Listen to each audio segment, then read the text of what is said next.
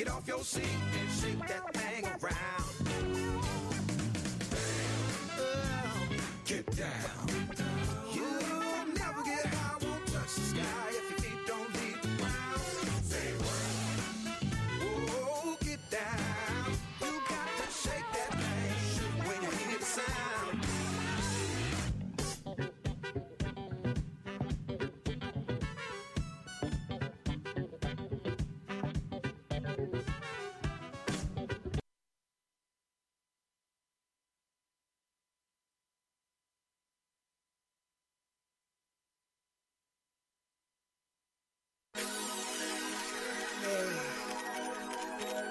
One, two. Here we go. It's my time to rise. Thanks for tuning in to the hottest talk radio show around, providing an open discussion for some of the most important social issues and trending topics today. From personal growth or spirituality to sex and relationships, no subject is ever taboo. So prepare to be empowered, enlightened, and entertained during another episode of the award-winning Let's Face It with Will Strayhorn and Friends. Real people, real topics, real talk. Gotta do it, and won't let nothing hold me down. Gotta do it, because I may not get another chance. I believe it. What's up? What's up? What's up?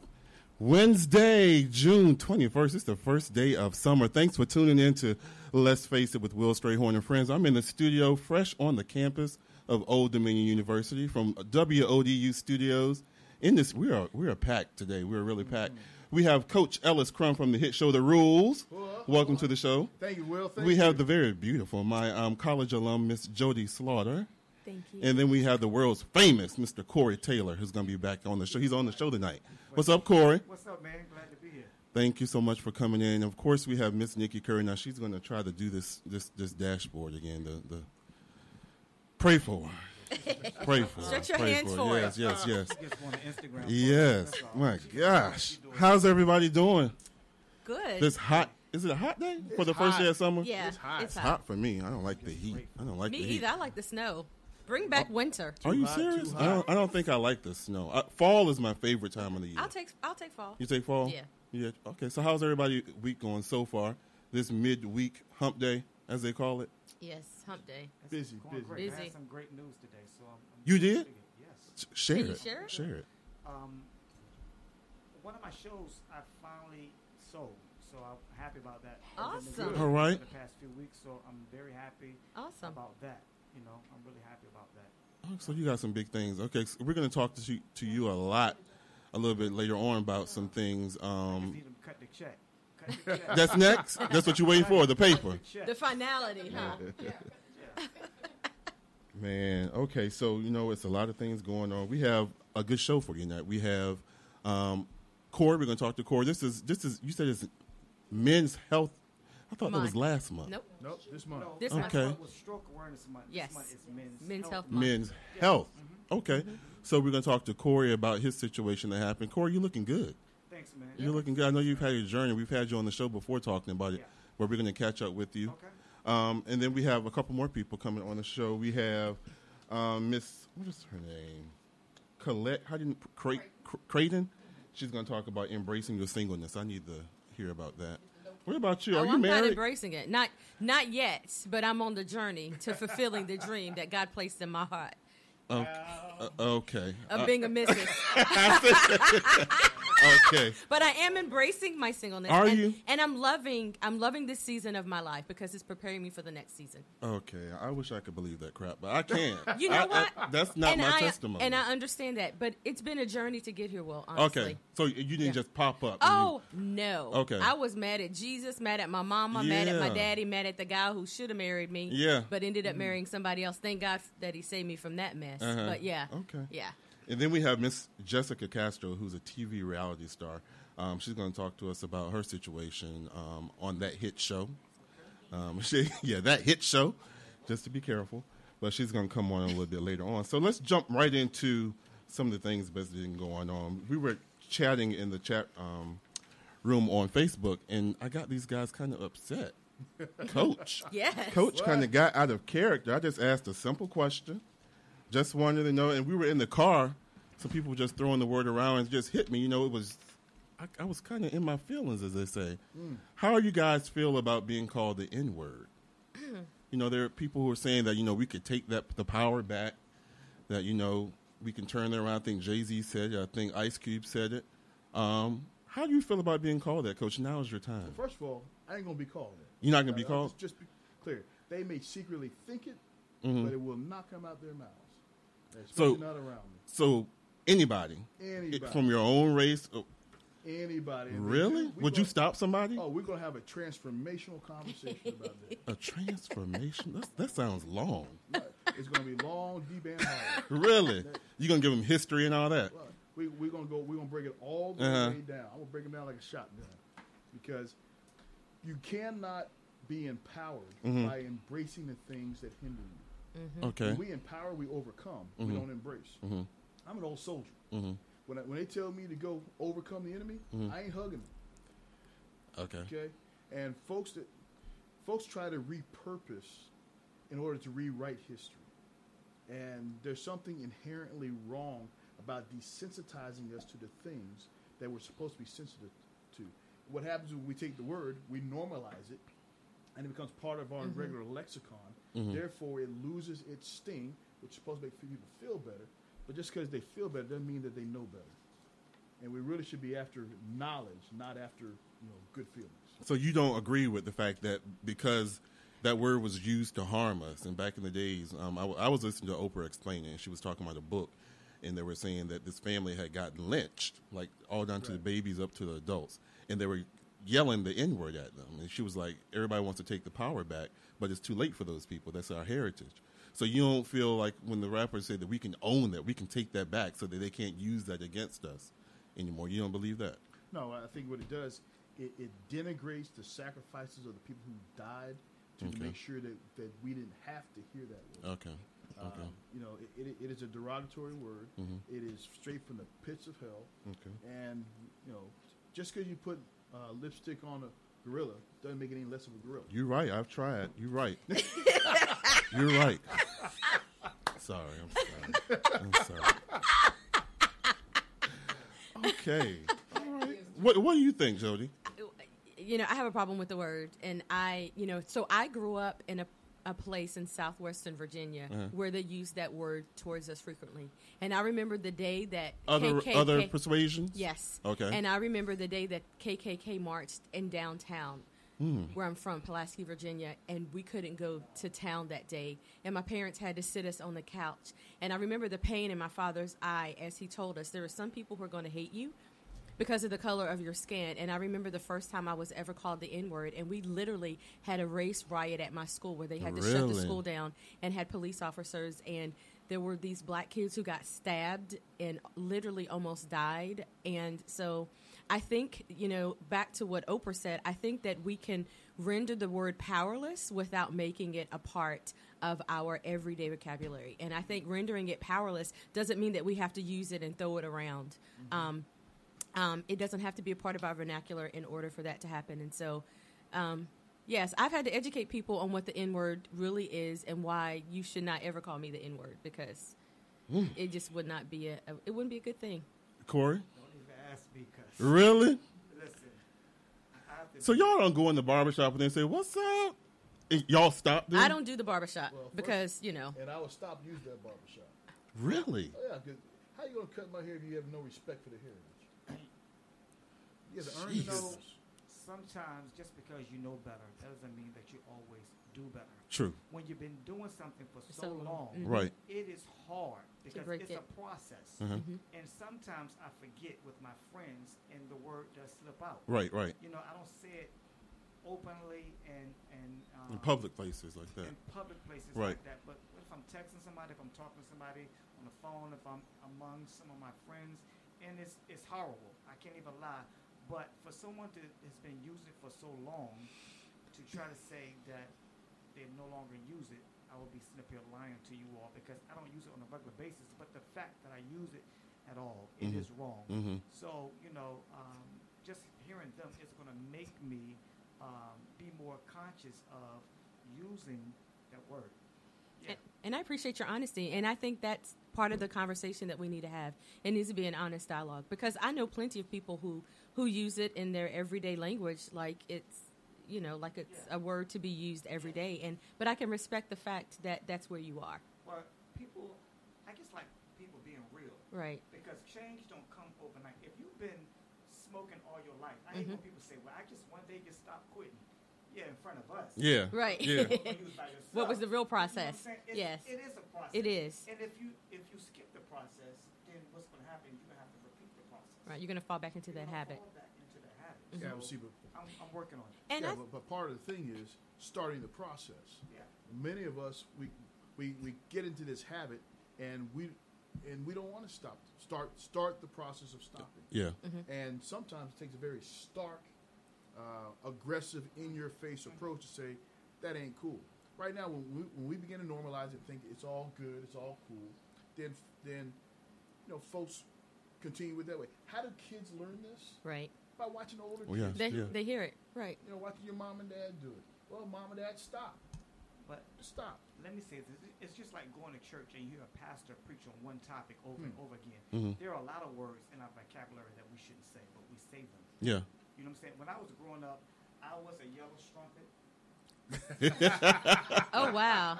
If And I know what that means. Yeah. Yeah. If I have no idea. I mean, just so many words that people Right. use, and they still use them now without even thinking Yeah. about them. Mm-hmm. You know what I'm saying? I'm just giving that as an example. So there are a lot of words in our vocabulary, not just the N word that Yeah. should be taken out, Mhm. that we use on a regular basis, that we have gotten so used to that, we shouldn't be using. So, I just like to keep it real. And So part of you real though, why there are a lot of words we shouldn't use, it doesn't make using this word any better. Instead of saying, so a lot of people will say that because there are other things we shouldn't use, what's the big deal about this one? Well, they're all a big deal. Right. So, let's stop this one, and when we get this one licked, we go on to the next one. But you eat an elephant one bite at a Right. time. We start with this word Right. and this mindset that makes it okay to spit on, to step on, to stomp on the graves of the millions of African Americans who have died in this country and have been subject to that particular word. And if we are not comfortable with people who don't look like us saying it to us, then why are we so comfortable using it with one another? Because it still means the same thing. It absolutely still means the same It thing. means the same thing. But Yeah. what we have to understand is that no two people think alike. Because, you can talk to someone about using that word until you blue in your face. But until the light bulb comes on for them, they're still going to use it. Right. So true.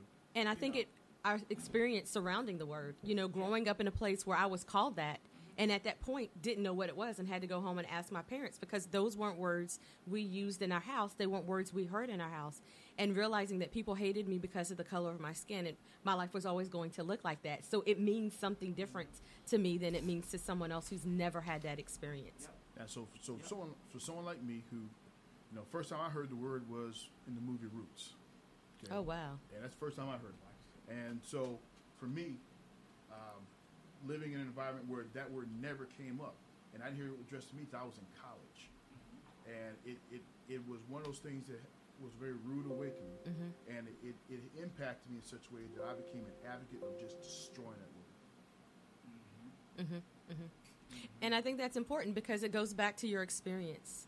And I think some people have never had an experience with that word. They just think it's cool and they use it like they use other words that they probably shouldn't be saying in their regular common language every day with their friends. And so they think in that context that it's okay and it's cool. But if one of their classmates came up to them who did not look like them and used that word, what would happen? It would be on and popping. And I don't even know if kids say that anymore. But they would have a problem.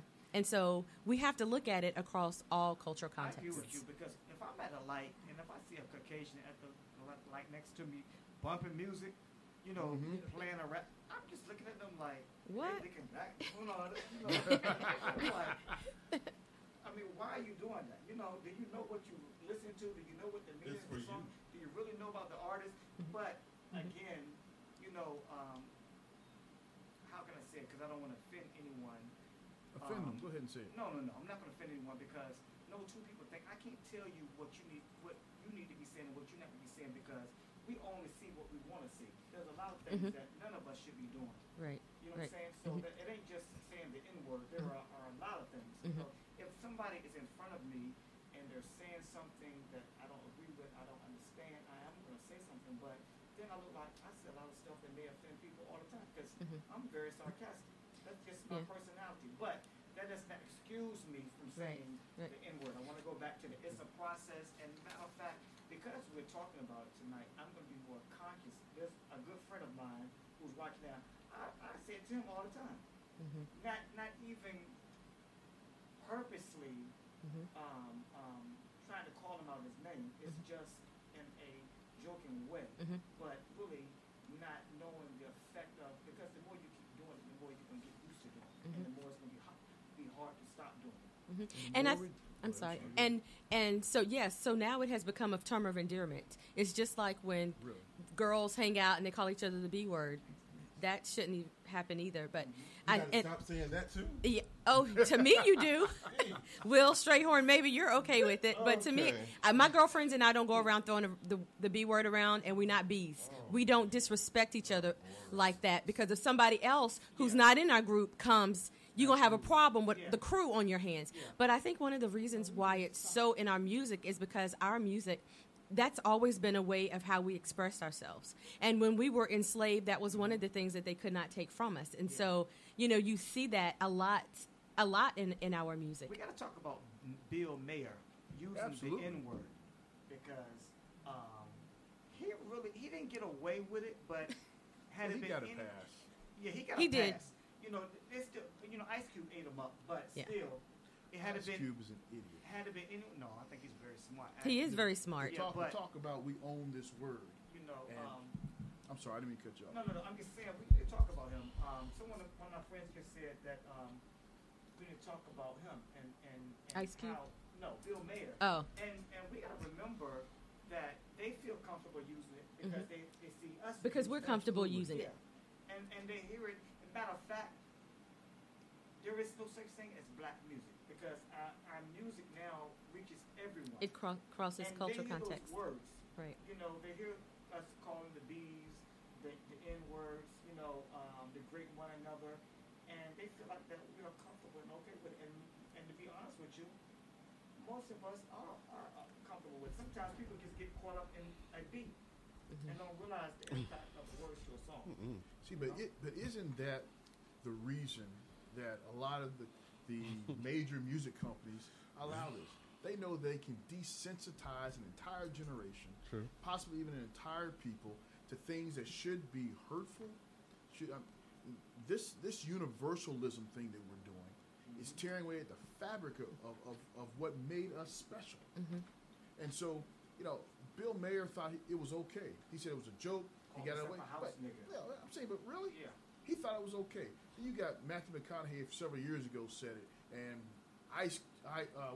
Eminem said it a couple of years ago. Everybody's saying this thing, and they think it's okay because we say it and it's okay. But if we're honest about it, that's like we desensitize an entire generation to the word, and then we wonder why it's out of control.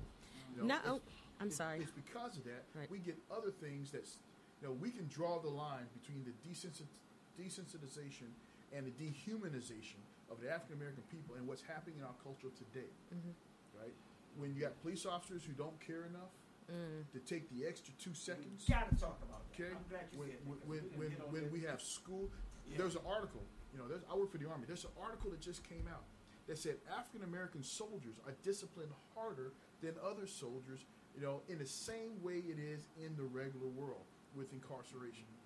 Okay? And the Army prides itself in saying that we're all green. Well, I know, like every other officer and every other NCO knew, that we had to be twice as good to be half as good. And so this desensitization helps other people believe that we are less. And if we let that go because it just happens to be the way it is, that's one of the biggest lies. It is what it is. It is that way because we allow it to be.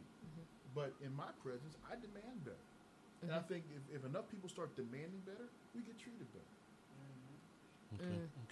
We're going to move on real quick because we have for our first guest, and I know we have to talk to Corey before he has to bounce out for another engagement. But okay, so relationships. We have the relationship coach in the room, and then we have the guy who's desperately searching in the room. Then we have somebody who says she's fine being single. We have yet to see in the room.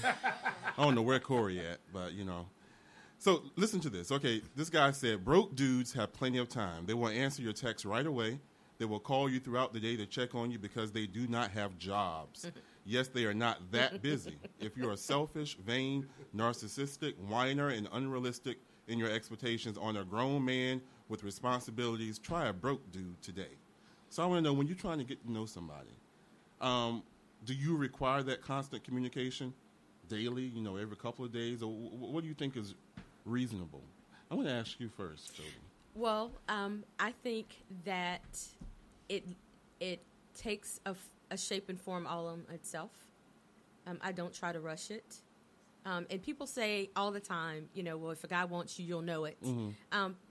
First of all, I've never dated a broke dude because I had a daddy at home who made that abundantly clear that was not the position I was supposed to assume, and so I never have.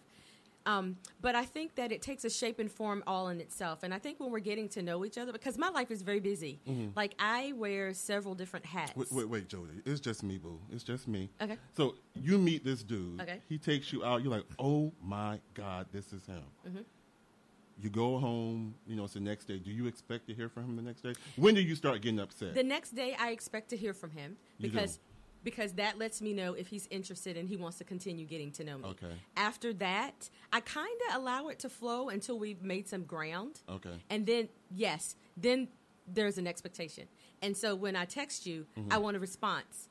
And that doesn't have to be immediately because I'm not always able to get back immediately. And sometimes I'll look at it and I'll forget and go the next day. Right. But that doesn't mean I'm ignoring day. it. Yeah, because I'll forget because I'm so busy. And I get like 25 texts a day. Okay. And so I understand that. And so I think it's okay to expect him to contact you and to text. Most guys are not phone guys. Most of them, they're just not. Yeah. And they're going to, but if you're getting to know me, I expect more phone calls than text messages. You do? Yes, I expect you to pick up the phone and call me. If you really are serious about getting to know me, I'm not the text, hey, boo, what's up? A little meme every now and then, thinking about you, boo. Oh no, because you're not going to be thinking about me very long. See, if that's all saved, so I should go ahead and... You're not going to be thinking about me very long if that's all you're getting. But I've also learned through trial and error that I have to be very cautious of the expectations that I have. Mm-hmm. Okay.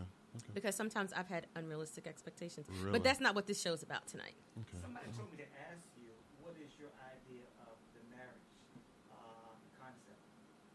Concept of marriage. What is it? Please ask her where that concept of marriage originated. Where the concept of marriage originated? In the Bible. It came from the Bible. God said that it's not good for man to be alone. And so he created a suitable helpmeet. And I thank the Lord for that scripture because I am a suitable helpmeet. But I also think that it's important to be realistic. And so when I say that I'm satisfied in my singleness, that doesn't mean I want to stay here. I've just learned that unless I'm happy, no man is going to make me happy. He is to add to my happiness, and no relationship can make me feel fulfilled, complete, and valued. It can add to the things that I already feel about myself. Mm-hmm. And I had to get to that place because not being married was consuming me.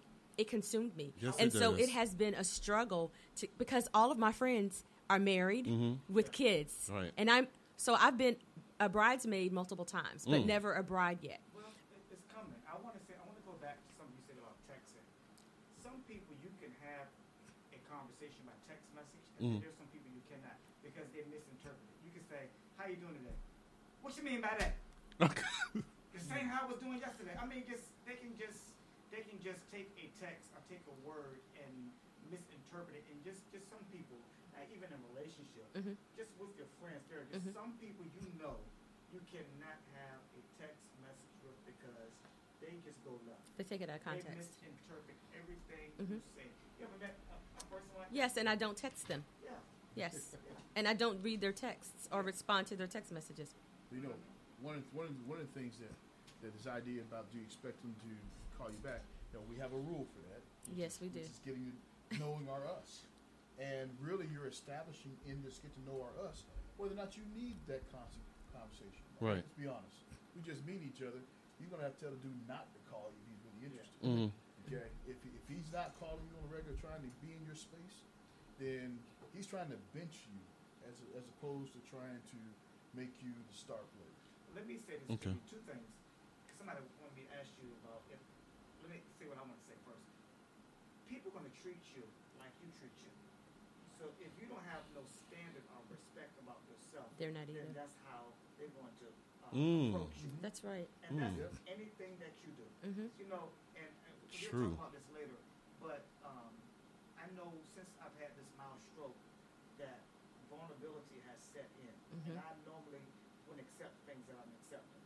You know, and then I had to recheck myself. I'm like, listen, you know, you have to be careful how you let people handle you. Because how you handle you is how they're going to handle you. You know what I'm saying? So we have to be very careful with that because sometimes we wear things on our faces and we don't even know what we're wearing. We wear vulnerability. We wear loneliness. We wear thirsty.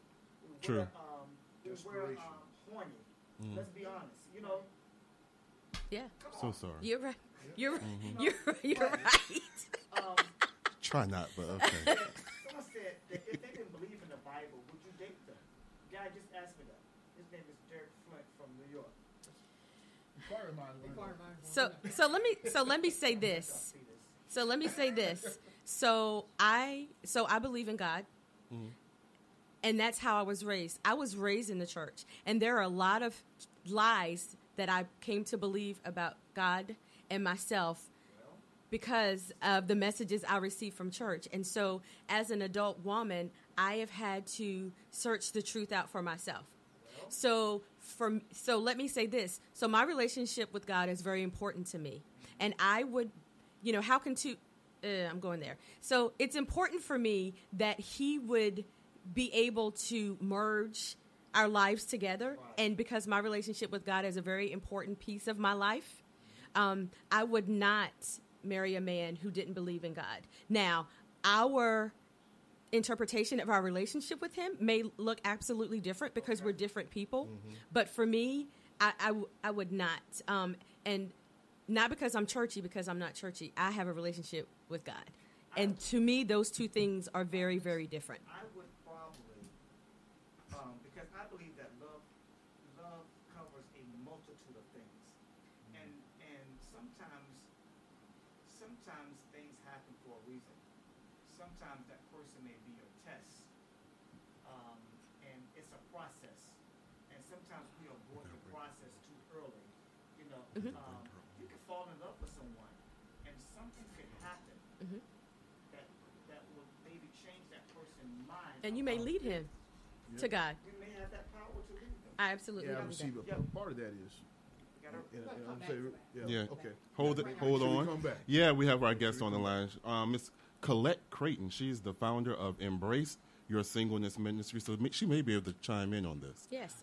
She's based out of Atlanta. She says that her passion is pouring into single women and men who are broken and helping them heal in their singleness and finding that true identity in Christ. So we're going to welcome to the show Miss Colette Creighton. Welcome to the show. Hello? Okay.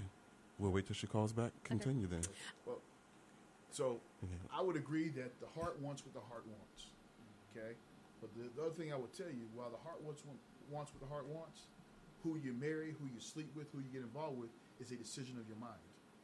And we have to be very careful because our heart, if we do believe what the Bible says, it's deceitfully wicked. Is a decision of your mind? Who we love is a matter of the heart. Who we decide to marry, sleep with, have children with, and be with. So we have to make a conscious decision. Okay, gotcha. And that's very interesting because my dad always said this. Before you date a guy, and he would call me by my whole name, Jody Melissa, I want you to think about what type of father he's going to be. Okay. We're going to go ahead and bring her on. Welcome to the show, Miss Colette Creighton. How are you? I'm good. How are you? We're doing good. We're sitting here having a good conversation about, we have two people in here, at least I know two people that are single, and we were just having conversations about what's expectations, really. and then views on marriage. But we want to welcome you to the show to talk about embracing your singleness. How are you this evening? I am well, and thank you for having me. No problem, no problem. I gave you a brief introduction, so why don't you tell everybody a little bit about yourself? Okay, well, a little about myself. My name is Colette Crayson, which I am the founder of Embrace Your Singleness Ministry, which is based out of Atlanta, Georgia. I'm originally from Alabama. Yep. Yeah, I'm from a small town girl, from Jackson's Gap, Alabama, but I spent most of my adulthood living in Auburn, Alabama. So yes, I am a War Eagle fan.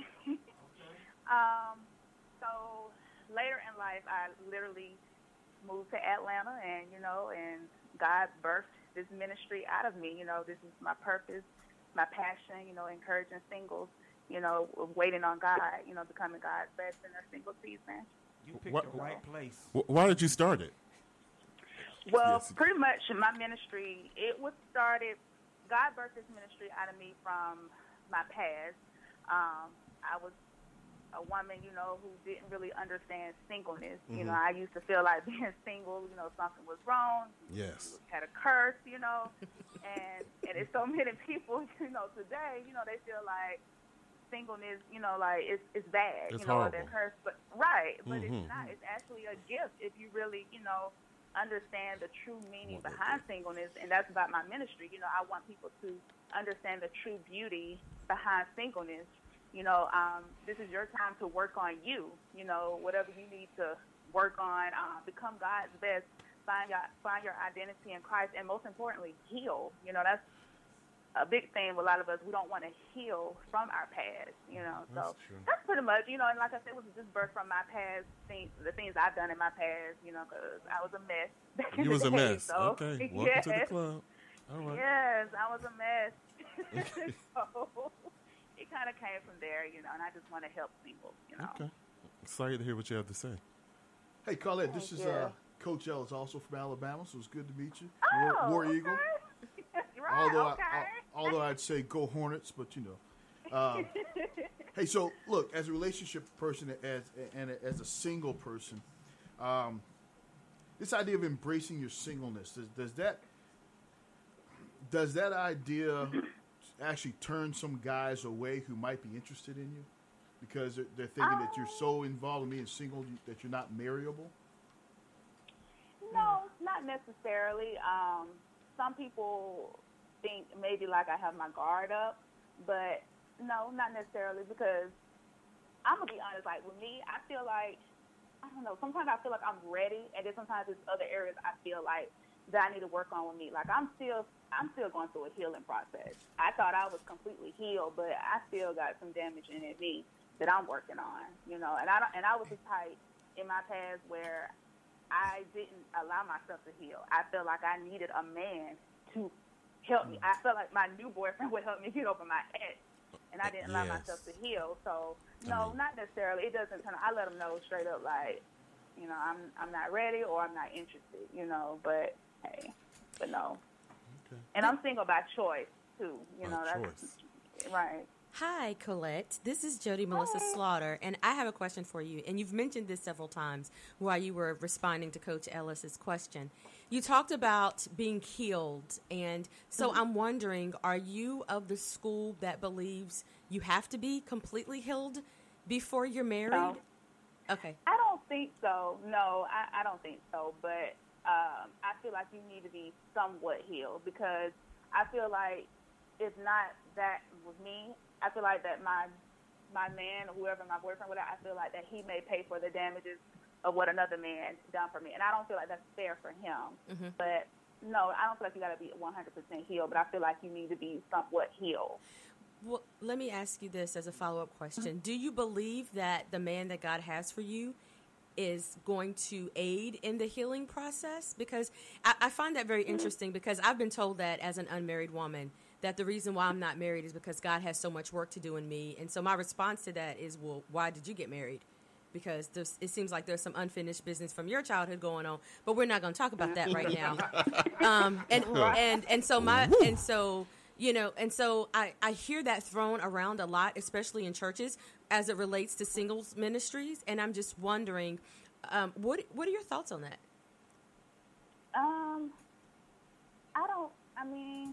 So you meaning saying like the guy?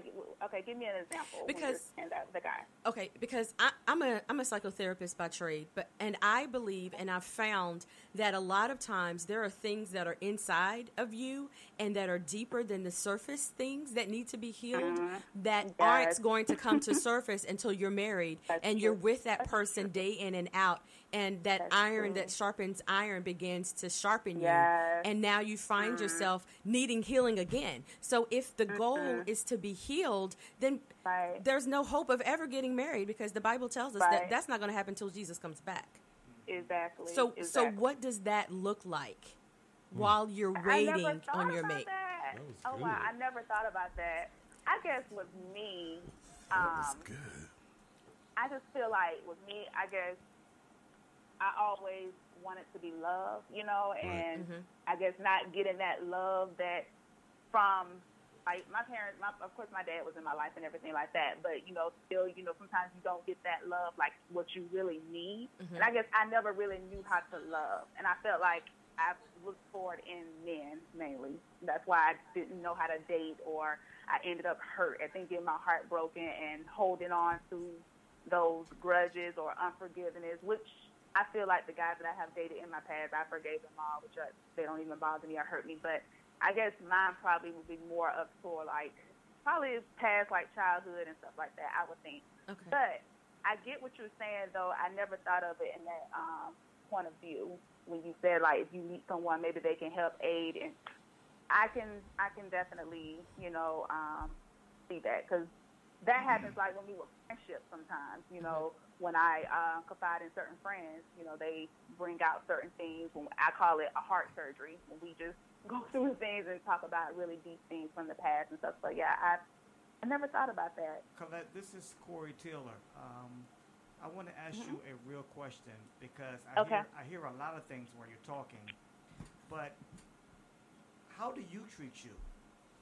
Because it's important that you treat yourself well enough to know who you are before you can allow anyone else to come into your life, because people tend to treat you how you treat you. What you accept is what they would give. That's true. Well, I feel like I do treat myself better now. This is 2017. I would say in 2015, I was in a season where I was literally depressed and very stressed out. And I definitely was not treating myself right. I wasn't like going to the gym. I literally had gained so much weight. I would just go to work and come home and just run to food for comfort, where I had gained so much weight. I literally lost myself. I let myself go. And last year, 2016, I was like, you know what, Colette, it's time to live. You're saying that you want these things in a man, but you ain't even doing it yourself. You say you want a man to eat healthy, who stays in the gym and this and that, but you're not even doing it yourself. You're not even trying to do your own life. So I had to really like get serious, find myself again, hire a personal trainer, start eating right, eating healthy, and end up losing the weight, getting back to my normal size. So I would say that would be an example of loving me, and just it's other areas too that I need to work on. But that's one of the biggest things that I kind of what happened to when I let myself go. Okay. Also, if you have any questions for Colette, you can call 757-683-4405. Colette, I have a question for you. I'm a hairstylist by trade. I have a lot of single Christian female clients. These single Christian female clients, they're having sex. I was always taught that you couldn't. I'm not going to say it's something that I practice, and I'm a Christian, but I want to know, you, since this is your ministry, this is what you specialize in. How do you handle that temptation as a single woman trying to remain celibate, until marriage? How do you handle when you're pressured with sex? Because if you're dating, I'm sure that has come into the play. Correct? It's very, very hard.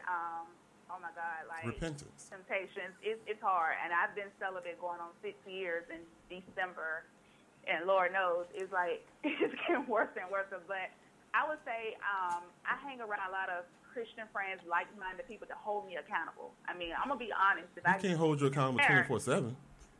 Huh? They can't hold you accountable 24/7. No, they can't. No, they can't. But they can pray for me. Because I'm gonna be honest. There are times, like if I can be honest, like I'm like, oh my God, like Lord, I can't face this. But thank God I don't have anybody. Because you if let I John slip in at 11 o'clock. Right. Yeah. Right. Or let me pull this old number out. 2 o'clock. So I say that I pray like I have to pray like God, you got to help me this precious week right now, and like come on God, I can't take this. Reading my word. I try not to like it's certain music I don't listen to because it may take my mind into la la land where it doesn't need to be. Certain secular music and stuff I just can't, like my spirit, my flesh doesn't agree to it. I'm like or I have to change the station or so. But that's what me. And then another thing too, I don't just with dating, like that's why I feel like whoever I meet, it has to be someone who's really a Christian, a man of God who is already celibate. Because I feel like if he's not celibate, who's already okay. He needs to be already celibate. Yeah, I don't need no man who's just kind of on they back and forth with it, because when I get weak, he probably be like, leave me on in the bedroom, So I need something already there. Right, I need something already there. So when I'm weak, he can strengthen me and pray for me, and when he's weak, I can do the same for him. So yeah, we got to be on that. We got to be on one accord with that. I can't, because I don't trust myself. What a content. This is Coach Ellis. I think it's absolutely great, because the idea is that the guy has to be able to be strong enough to tell you no when he really wants to say yes. And unfortunately, there ain't a whole lot of folks out there like that. So I ain't gonna ask for no polls. Well, see, my clients, they have boundaries. Certain things count and certain things don't, they say. Yeah. Well, see, they bend the rules. Yeah, with my clients, it's the idea is, and everybody establishes their own rule set. But once those rules are established, they're established. Yeah. Some people are anything but, everything but. And some folks is like nothing and. I mean, that is but you have to establish. God bless you. Right, and another thing too, what I do, that's why I stay in the gym too. I have to stay in the gym because I know the gym helps me a lot. That's the worst I place. have to stay in that gym. That's my release. That's my pressure release right there, the gym. Well, you know what? You have to be honest with yourself, because what we don't understand is that the devil knows your weaknesses, and he will send people that you claim that you never talk to no more, and all of a sudden you look. Be about 11 o'clock, 11:30. They just snuck in your inbox, and you got an alert on your phone, and they be like, "What's up? What you doing?" You know what I'm doing? It's 11:30. I'm chilling. It's a code word. Yourself, you know what I'm saying? But guess what? It's okay to be honest and real with yourself. Right. You can fool us because we're not with you 24/7, but you have to be honest with yourself. And I know I'm honest. I know it takes a lot for me. Yes. You know what I'm saying? you know. And we just got to be honest with ourselves. A lot of times we front for others, but we have to be honest with ourselves, because you could be telling us one thing, and soon you get off this phone with us, you could be calling Juju and seeing what he's doing later on. You know what I'm saying? Exactly. So. And it's interesting because this is Jody again. I feel like, and I don't know how it is in your ministry, but I don't even do singles ministries anymore because of it was really the hookup hour from what I saw. But I church. Most of them that I've been to. And there were a couple things. So I found that churches really don't pour into single people. And the only message that unmarried people receive from the church is don't have sex until you're married. And half of them didn't, but that's a whole nother conversation. That's not why we're here tonight. And then the other piece of that is the singles ministries are just like, are you serious? There are always more women than men. And the men who are there to check out who's new to the church, who doesn't know me, who doesn't know that I creep. Who I can try to hook up with, and so so how do you overcome all of those external factors through your ministry? Well, ministry is also, it's not with my church. It's something, it's Right. what I built from the ground. And see, really with my advertising, my post, it's pretty much strictly like social media. Okay. That's kind of hard to answer because it's kind of hard for me to answer that question, I guess. Okay. Yeah. Okay. It's kind of hard to answer that one. Let's move forward to this. You have a singles conference coming up in November, correct? I do. And we can get more of this information live. Tell us about that. Yes. So my second singles conference is November the 18th. For men and women?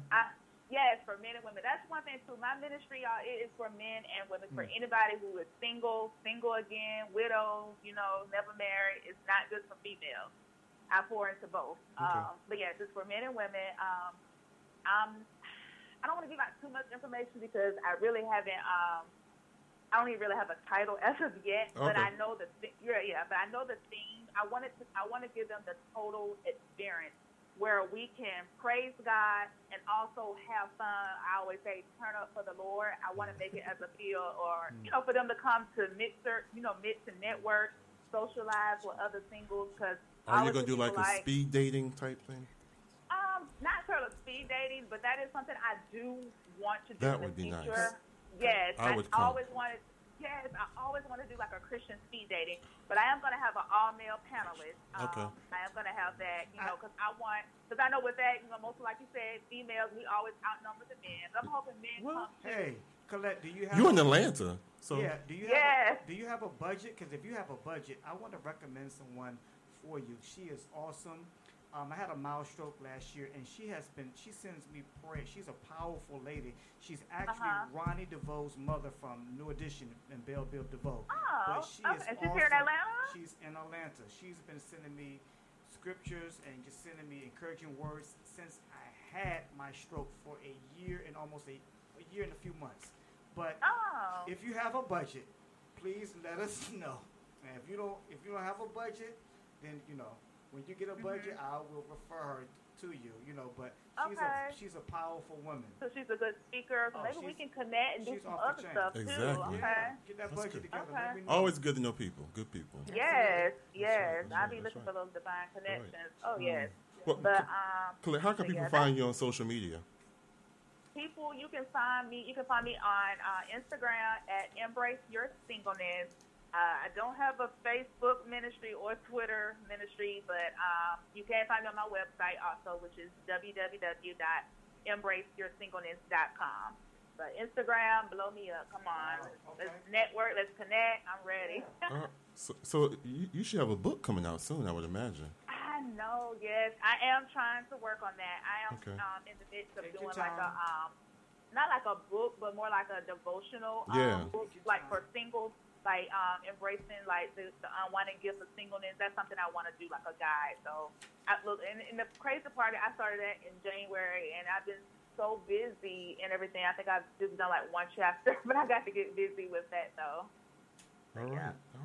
Well, Colette, thank you so much for coming on the show and giving us so much information. Thank you. I appreciate it. You have to come back. Yes, I'll be ready. Thank you so much for having me. I really appreciate this opportunity. No problem. Have a good evening. Thank you. Bye-bye. Good night, y'all. All right. Bye-bye. Bye-bye. All right. Thank you. So we have Corey here. Corey has to go. Corey Taylor, I call him the music maestro. You do so much. Corey, tell everybody who you are.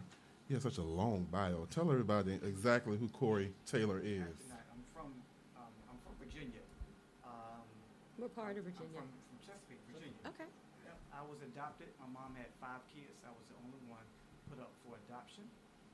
Out of 5 kids, I found them. Okay. Here? My mother was in North Carolina. Okay. Yeah, my father lives in Ohio. Of course, I grew up in a Christian home. I started working in the music business by working with Coco, and then I took over SWV when their manager abruptly left and started doing other things. I worked with SWV for about 7.5 years.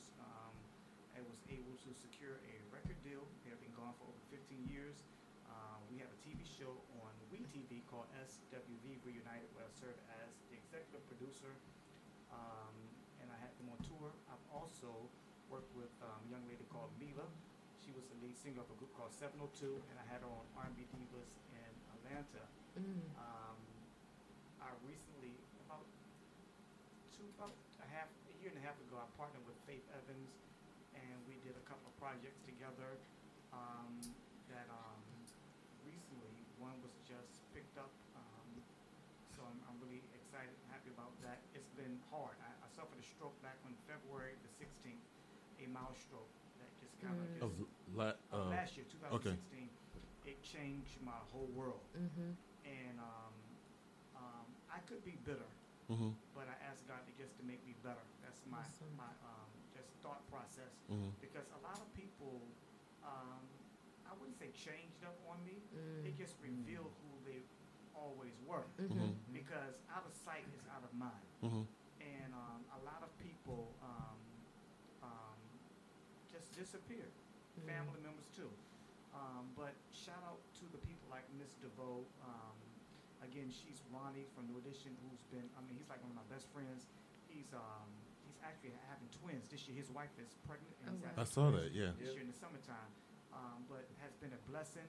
The Faith Evans, of course, the Mila, the SWB, and some of my close circuit friends, but it's been challenging, financially, mentally, and health-wise. I've always been independent. So this just changed me upside down, because you have to depend on people to a certain extent, and I always tell people don't have to be nice to you just because you had a setback or a life-changing moment. Right. People don't have to be nice to you. So I try to remember that when people are nice to me. But I can tell you that it has changed my thought process. It changed everything about me. I could be like, God, why me? But if God didn't think I could handle it, He would have never gave it to me. Exactly. So I just thank God. I just came back this weekend. I just started flying again. I've been helping out Group Blackstreet. We were in San Diego. So I've been working slowly but surely trying to get back into the swing of things. I'm still suffering some paralysis on my right side. And I think y'all made it worse by walking me to death. There he goes. That's not my fault, Corey. I didn't even know. I didn't know. I thought I was at King's Dominion. I walked so long. But prior to you having the stroke, did you have any warning signs? Were you? You know what's funny? The day I had a stroke, that morning I felt some numbness on my right side. So I thought I slept wrong. So I immediately jumped out of the bed and it went away. I went to go get a haircut. If I don't do anything else, I'm going to get a haircut. I'm going to get that fresh shave on me. So I went and got a cut. Came back, ran my errands for the day. Came back that night. It came over me again. I say something's not right. I jumped in the shower. Took a shower. My equilibrium was off. I fell in the shower. I got myself together, dressed, and drove myself to the hospital. From there, it went down. I was in the hospital 4 days before they diagnosed me with having a stroke. They actually came the next day and told me that the good news was I didn't have a stroke. They thought it was MS. Then I had just came from Africa, and they thought that maybe I caught a virus from Africa. So when they told me that I had a stroke, it just turned my world upside down. And like I said, God just told me, I'm going to let people see you, so people know that when I turn this thing around, it was me that did it. So I just use it to my advantage. I became the ambassador for the American Heart and Stroke Association. BET just recently did an article on me. I did something with Bossip and Vibe and a lot of my friends, that have a lot of, I guess, status, have been really pushing and helping me to get the word out. So it could have been worse because I could be paralyzed all over. True. I could be in a vegetable state. True. I could not be able to walk.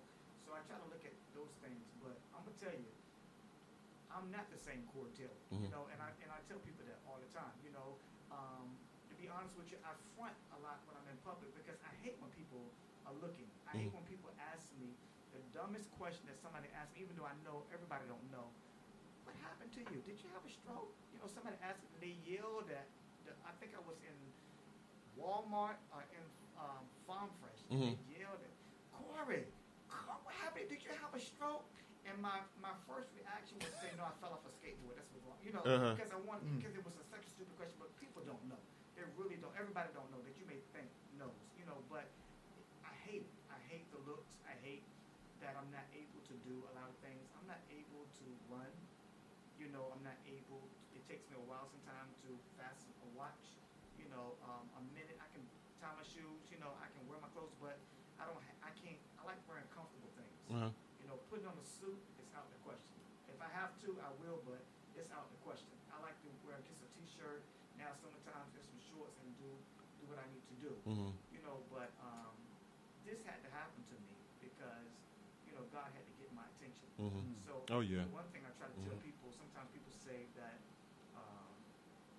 the devil did it. The devil didn't do this. God did not do this. He allowed it to happen, but Corey did this because I was on the go so much. Being an entertainment manager and working on other projects, it keeps me going all the time that sometimes I wasn't eating properly, I wasn't taking care of myself, and stress. Stress was the number one thing. You know, as an African American, we are so stressed with the cares of this world that sometimes we forget how stressed we really are. And it's a silent killer. You know, it's a silent. I think the mistake I made was trying to drive to the hospital and not calling 911 because I didn't know what was going on with me.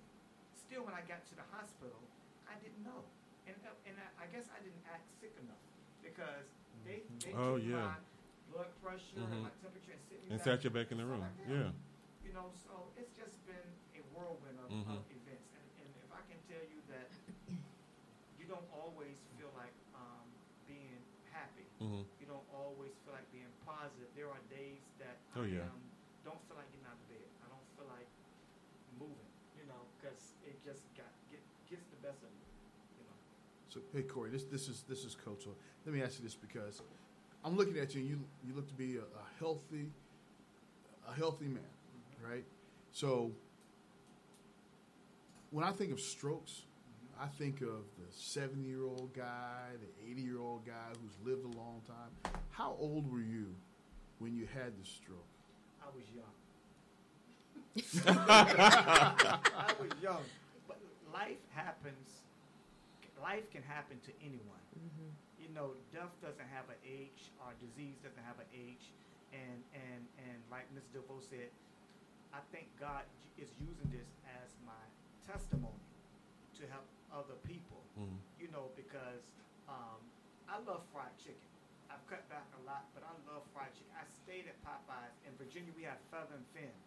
You know, and I wasn't eating right. I wasn't being consistent with my diet. You know, and I just found out today I lost 10 pounds, which I was glad. But, you know, there was a lot of things that we weren't doing. You know, again, no one is going to treat you better than you need to be treating you. You know, because if I'm dead today, they may shed a tear. They may have some nice words to say, but guess what? Tomorrow's back to business. So you have to take care of yourself. You really do. And I want to say this. Sometimes God will send the people that you least expected when you're in a crisis. Because I would never have thought the people that I personally have been there for would vanish like a ghost. And it's been I wake up every morning to a Bible verse, some encouraging words that Mr. DeVoe, who's watching, send me every morning. I don't even get a phone call sometime from my sister until a week or two later, or my brother. You know, I had a pastor here, and shout out to Michael Golden, who raised $7,500 in 30 minutes for me at an event that they had. Wow. I had a friend I've been knowing for 20 years call me every 2 weeks. I told him, stop calling me. You ain't ask me if I need a napkin, if I need some water. Don't call me you know how I'm doing. So come over here and see it. Don't just call me. Come see. If you want to know who your friends are, have a crisis. Be in a situation that you need some help. And I hate to talk y'all to death, but you know, it's just a learning experience on all levels. And God told me either you're gonna sink or you're gonna swim. There are some people who get joy out of your setbacks. And just because it's been delayed, that doesn't mean that it's going to be denied. And one thing I do believe that God has his hands on my life, and he has favor, because there's things that I've been able to do laying in that bed, couldn't even move. And I'm being honest with you, and the only reason why I'm out and I'm letting people see, because I want them to know this ain't me. It's no goodness of my own. This has been by the grace, mercy of God. He has not allowed me, and I can talk all night long. He has not allowed me to lose anything. There's some things I voluntarily gave up, but that was by choice. But he hasn't allowed me to do anything. So if y'all want to write a check to me tonight, it's take up an offer. Bank of America and Navy Federal. It's so funny. Well, I'm glad that the Lord allowed you to live through it, to be here with us tonight. And I just speak healing and wholeness over every part of your body and your mind and your life. I want to add this. And I won't talk to enough. We have to be very careful who we are vulnerable to. Because sometimes people will take an advantage of your vulnerability. I've had some friends who don't even realize how they treat me now. They treat me for where I'm at now instead of for where God is going to take me. You know what I'm saying? Just because I'm down right now, don't count me out. I'm going to be down tomorrow. That's right. And one thing about me, where there's a way, there's a will. I may pout for 1 or 2 minutes, but then I'm going to suck it up, I'm going to get up, and I'm going to try it again. That's how I am. I always have an A, B, C, D, E, F, G plan in place. But you have to be very careful. And I say this over and over and over again. People will treat you how you treat you. And people can only do to you what you allow them to do to you. So I'm very careful, who I am vulnerable with, who I'll allow to get in my space, because everybody doesn't have your best interest. And believe it or not, there are some people out there who've been assigned to speak evil over your life. If I'm wording it right, it sounds crazy because I'm an optimistic thinker. I'm thinking everybody has some good in them, but there are some people who are glad when bad things happen to you, and that is sad. But they really are, and that's why even if I ain't got but $5 in my name, if I think that you think like that, you ain't gonna know it. So let's just real talk. See, I think that's amazing. A lot that you were saying, resonated with me because a lot of people know, well, everybody here knows that I was on dialysis from 2006 to 2011. 2012. Wow. I did dialysis every day, every single day. Wow. But a lot of people wouldn't have known because I was still working. I was still in school full time. I was working for Mazzani. I was traveling. I used to carry my dialysis machine with me. I would get free upgrades on flights because I had that big machine. But I didn't let it slow me down. But I was on dialysis because, like you were saying, the people that I expected, because I was like, the people I know, somebody's going to step up and help me get a kidney. But my whole family, no friends, no family, nobody tried to get tested for me. And, it caused a lot of tension in relationships, especially in my family, because people didn't want to get tested. They were like, well, you can live on dialysis. Dialysis is not that bad. I'm like, well, you're not doing it every day. So I understand what you were saying, the people that you thought were going to be there. And then God blessed me in 2012 and I had a transplant. And those people I haven't forgotten, but, you treat those people. You remember. You don't forget. You remember. You don't forget it. But, I have to forgive a lot of people by set a distance. So I understand and I appreciate you coming on the show and being honest and open and transparent about your journey. Treat people better than they treat you.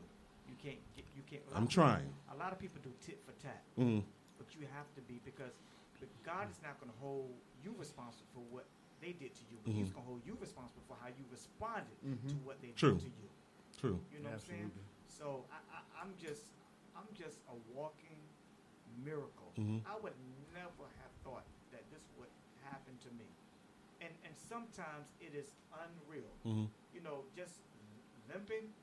When I get up in the mirror and I got to look at myself, you know, how I'm going to speak over my life today, you know, speak some things and, you know, it's not easy. You know, I will be fronting saying that it's easy, but it's not easy. Mm-hmm. And people don't, I hate when someone say they know what you're going through and they've never been in your shoes. Mm-hmm. You know, it's hard, you know, but the one person I know who has my back is God. And God has placed some good people, some good, solid people in my life. And I'm just so grateful for the ones that stayed. And for the ones that had to go, it was all in the purpose. And Exactly. You know, one of the things that, you know, Willie Jolly wrote a book that a setback is a setup for a comeback. Yeah. And I really believe that you and Will are kind of the living embodiment of this comeback. And, you know, if I could switch hats from coach to pastor, one of the things that we used to tell folks is that, you know, because a lot of people do ask, why me? Why me? Why me? And here's what I submit to people. Nobody knows you better than God. Why you? Because he trusts you with it. Because somebody is watching how you are negotiating this particular thing in your life so that they can, A, avoid it in their life, or B, have a role model when their trial comes. And let's be honest. We're all going to struggle with something. Whether it's physical, financial, emotional, psychological, we're all going to struggle with something. And watching your strength is going to allow somebody to say, if he can, I can. Yeah. Sometimes, I know we got to go, but I want to close with this. Sometimes things happen so you can reevaluate your life. Sure. Because humility has the power to open doors that your talents and gifts can't. And a lot of people really don't understand that. You know, you really sometimes when you get yourself in a situation that you have to fall back and just reevaluate you. Mm-hmm. You know, some things that you could do better, say it better, you know, act on better, you know, reevaluate you. True. You know. So I think that's tweetable. Humility can take you places that your talent can't. That's tweetable. That is absolutely, that's tweetable. Tweetable. I'm Yeah. trying to write it now. Tweet it. Well, Corey, thank you so much, man. I know you have to go, but thank you for coming on the show. Appreciate it. Yes. I think you're looking well. You're doing well. But nobody knows your struggle but you. So I want to say a lot of my friends are watching, and I just want to say Pastor Chris McNeil out of Ohio. He's a great singer.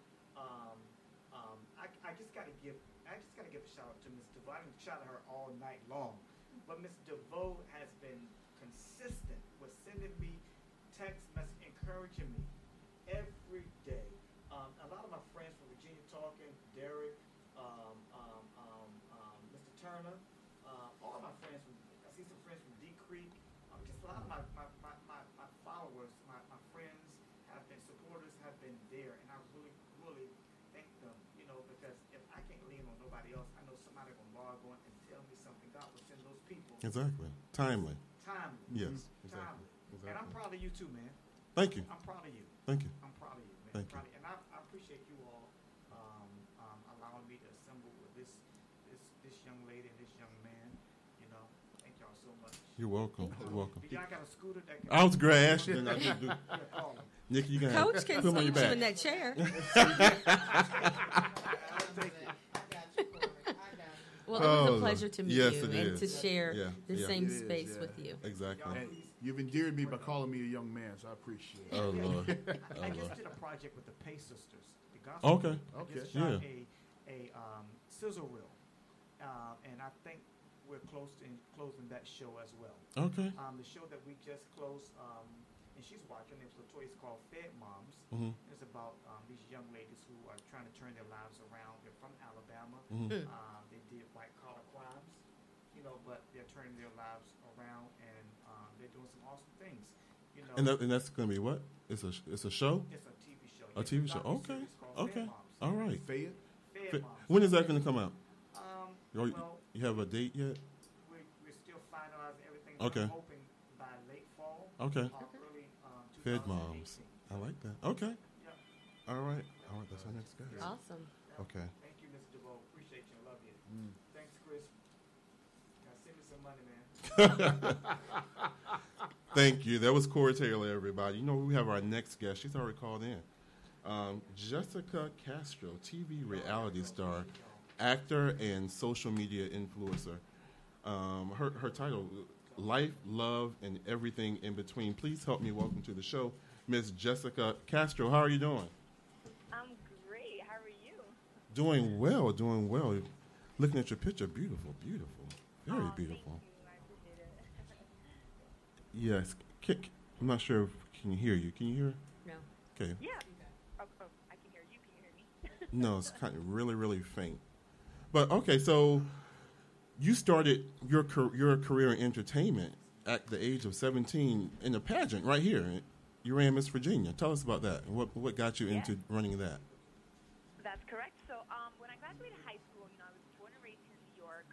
I wanted to get out, and I have a lot of family over there. And I grew up watching pageants, and I always said to myself, watching with my mom, I want to do that. I want to do that. And then when I lived in Virginia, I somehow received in the mail like the form for Miss Virginia, and I'm like, well, I didn't apply for this. So for me, it was like a sign. I had nothing to lose. Okay. So I figured, why not? And I did it, and it was a great experience, although I didn't place. You didn't place? No, I did not. But I was a newbie. I didn't know the do's and the don'ts, and I just kind of knew what I watched on television, and it wasn't good enough. But it was a good experience. I don't knock it. It's just the pageant world. It's a whole different ball game, I was one and done. That's it. Okay. All right. Miss Castro. Yes. Hey, this is Coach Ellis, and I watched you on TV. Okay. I'm an avid fan. I was telling Will earlier, I think this is one of the most, I think this is the best social experiment ever. But what I want to ask you, though, is that how has that reality TV experience changed you? Like you said, you watched the show, so obviously it wasn't the ending that I had hoped for. It wasn't the ending that I went into doing the social experiments, and it is what it is now at this point. But I feel like I needed that to happen in my life for me to just kind of like, for reality to slap me in the face and be like, wake up, Jess. You don't need to rush parts of your life. Right now it's not meant for you to settle down, and that's okay. Everyone has their time, but don't rush it, because I feel like when you rush certain parts in your life, it just, it's not meant to be in your path at that moment. Things just go left, and that's just kind of what happened. And I realized that, I learned to be a lot more patient. I realized that everything will happen when it's supposed to, and I just keep it at that. I focus on what's important, and that's my career and my family, and truly being happy with myself in order, for when I do get into a very serious relationship, I'm able to love that other person 100%. Okay. So it was definitely something I needed for myself on a personal level. Would you recommend that type of experiment to others? I've been asked this question a lot, and I say yes and no. And the reason why I say no to begin with is because, it isn't a social experiment anymore to me, in my personal opinion, because, I'm season 2. They're already on season 5. They still haven't had any couples stay married. So to me, it's like they're not doing it for the right reasons. Not the people who are signing up, the people who are in charge. They just want a drama-related, reality TV show, which people love to watch, and that's great. So they're they're cashing in, which is fine. But I personally don't feel like, they're doing it for the right reasons. So if someone really, really, truly wants to find their soulmate, that is not the way. Thanks for the heads up. Yeah. No, I mean, listen, if you want to be on TV, you want to make some money, then sure. Right. Well, hello, Jessica. This is Jody Melissa Slaughter, and I want to know, how do you juggle it all, and is there really a balance to the juggling? As far as doing everything? Yes, and having love and a relationship. I mean, yeah. How do you juggle all of that, and is it really a balance? I think there really is a balance. On top of all of that, a lot of people don't know. I've always worked corporate, so I've always had a full-time job because, anyone who knows it's in this industry, it's not a consistent thing. There's ups and there's downs like any other industry. So, right now I do work a part-time job just to keep me a little bit more scheduled. And there are times where I have an audition very last minute. And there are times where I'm running around like today, all day, and I haven't eaten. But, that's just kind of the game sometimes. But, sometimes I sit back and I realize, well, Sandra, maybe you do need to sit down, you need to eat, you need to relax, and then, when I get home, I will, take a nice hot bubble bath, or, I'll just, think about the day and how really blessed I am. No matter how busy I am, I'm always forever grateful because I cannot be busy. I could just be sitting home on the couch doing absolutely nothing, Right. So, the good thing about it is I don't have children, so I can get up and go. I know that if that was my situation, it would definitely be a lot harder, I'm sure. I see my sister-in-law and my sister, they have kids, and I see, and they work full-time, so I see the struggle. Right. So for me, I think that's definitely, that's not in my path right now, eventually, hopefully soon. Right. But, I take that as a blessing, so. So, Jessica, this is Will again. So sometime between, age 17 when you competed for the pageant, and then you went into modeling, I understand, and then I guess Hollywood. Somewhere along that line, you did the show. Now you discovered your passion for helping young women, and especially the Latina community. What do you think inspired you to want to get more into the inspirational realm? With everything that really went on with the show, the arguing, and then, unfortunately I had to, get safety for myself and my family. That for me was just real life at the moment. But then as everything played out on national television and in the public and in the media, I had tons and tons of women and girls of all ages and races and from all over the world, right. Sending me messages on Facebook, Instagram, Twitter. Emails that they are in the same situation or have been in the same situation and they don't know how to get out, and they would ask for advice. And I'm like, you want my advice? This is crazy. I would never think in a million years that I could be someone's inspiration. And that just kind of happened, week after week, day after day. And I was literally bonding with these women. I've even made friends. I would give them my email. I've given my number out once or twice. They can text me because some people, some women feel like, or people in general, they feel like they don't have anyone to talk to. And you just never know what they're going through. And if you can just be an ear for one person, you could probably save someone's life. You never really know what people go through. And for me, I took that and, I try to save as many messages as possible because, I still have my bad days. And I go and I read them, and then they're just such an inspiration. And that's, it makes me feel good inside that I can help someone else. So, we decided to have a women empowerment event, and that was my first one the beginning of this month. And it was a huge success. And I'm hoping that would be the first of many. Was that something that you produced, or were you a speaker there? What capacity did you do? Well, I was, so my publicist, she was the one that did everything and gathered everything, but I was the one that hosted, and then we had 5 other women on the panel. So it wasn't just me just sitting up there running my mouth. We did have some other women who are also in the industry, some women who are Latina who are not, some who are mommies who are not. So we had a variety of different women, it was a success. I'm happy about that. And you spoke on what topics? Well, we spoke about, obviously the mommies spoke about juggling life. Just like I was asked, how do you balance working in the entertainment, working a full-time job, and being a mommy? We spoke about social media and how it's a huge impact on our daily lives today. What else did we speak about? There were a few other things. I've had some hats made that say create the best version of you. So we asked everyone, well, how do you define, creating the best version of you and what inspires you? So those were some topics that we touched on. So, so Jessica, this is Coach Ellis again.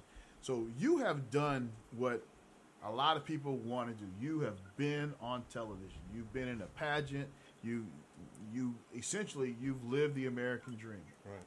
Okay. So what's next? What is your dream to do next? Acting has always been my baby. And it's I'm sure people know it's a very, very tough industry. And I don't want people to think that just because I have been on national television that I'm getting offers left and right. That is not the case. I still had to start from the bottom up. And that's okay. I'm okay with that because I know it takes time. It doesn't happen overnight. But ideally, I would love to be acting full time, and I would love to be on a TV series, more of a comedy TV series, even like a romantic comedy kind of TV series. So that's my main focus. And then I would love to write a book about my experience and where is Jessica now. There's quite a few projects that I would love to do. Yeah. So. We'll see. I know everything will happen when it's supposed to. I take it day by day. So I have a question, Jessica. What is the one thing you wish you knew before you got started? In the industry? Yes. That's a good question. That is good. I wish I knew really, really to be patient because, again, I've been in this industry for, since I was 17. And although that seems that is actually really later in life. I know a lot of women who do pageants, they grow up doing it. Right. And even with the industry, people started at a really young age. I always started everything at a later age. And I'm going to be 33 next week, and I'm pulling my hair out because for me, I feel like I'm not 100% stable in this industry. So, I'm learning to be a lot more patient, and that's just what it takes. It takes patience, and you just got to stay humble and and stay positive, and that's what I've been learning to do more and more each day. Wow. So, do you have a way that people can follow you just to continue to keep up with your journey? Social media, website, anything? Absolutely. You can literally just plug in Jessica Castro on Instagram, Twitter, and Facebook, and I have all those 3 social medias platforms. I'm working on a website at the moment. I had one, but I had to take it down because of this show, and then I just discontinued it. So I'm working on that now. But right now, just social media is the best way. Okay, and they look up your name? Yep, they can just plug in Jessica Castro. All right. I don't think it's really that much of a common name, so I normally am the first one to pop up. Okay. Well, thank you so much, Jessica, for coming on the show. Thank you. Best of luck with all that you do. Yes. I appreciate it. Yeah, and you have one big fan here. I'm a fan, too. But I'm a fan. Coach Ellis is just like... I am a fan. Yes. I'm a fan, but I can contain myself. Yes. Well, I ain't going to front. I'm a fan. You guys are too So funny. the best Thank of you so best much, of luck to you. though. Nikki said hello, too, as well. Nikki, hey, thank you, and thank you to Nikki for even plugging me in with you guys. That was amazing of her, So I really appreciate that, and hopefully this will be the first of many. So yes, all right. Well, you have a good evening. Thank you. You too, guys. Take care. Thank you so much. Too. All right. Bye. Okay, I want to ask y'all. Did y'all see the lady that was in Canada that was demanding to see the white doctor? Did y'all see the video? No. Oh, man, I was hoping y'all saw that video. Did you send it Is that to the us? one that refused her son's medical care? It was her son that was holding his chest. He went to the emergency room. Okay, so a woman who demanded a white doctor to treat her son at a clinic in Canada. They said it's not an isolated case up there. This is from a lady who is the president-elect of the Ontario Medical Association. In the video, the woman is just basically, she's arguing with the clinic staff several times for a white doctor who doesn't have brown teeth and speaks English to treat her son, who she says has chest pains. So a lot of people, after a while, she kept going in and on. A lot of the people that were in the emergency room started getting on her. Why are you being so racist? Blah blah blah blah. And then she turned around herself, saying, "Is this what I get for being a white American or being a white Canadian or something like that?" So I was just like, I can't believe when they interviewed the lady, she was saying that she's seen this a lot through medical school. She said she's seen it through her residency. Mm-hmm. I've seen it on and off through my practice. She told Toronto. Sometimes it's openly like, I'm not going to see you because you're this skin color or you have this accent. I want to see somebody else. Let me tell you this. If I'm dying and you have what I need to have life, give it to me. I don't care whether you have 4 teeth or you have a whole mouthful. I don't care whether you speak English or not. But you have what I need. Give it to me. Even if it has to be mouth to mouth. Give it to me. If it's going to save your life, if it's going to save my life. So this was the question. I want to know: That's called entitlement. In your journeys, ever experienced any type of racism or discrimination open like that on your job? I mean, that was just like open. So somebody qualified standing right there, and then like, I want to see somebody. So I am a therapist, and at one point I was working in children's homes. It's called In Home.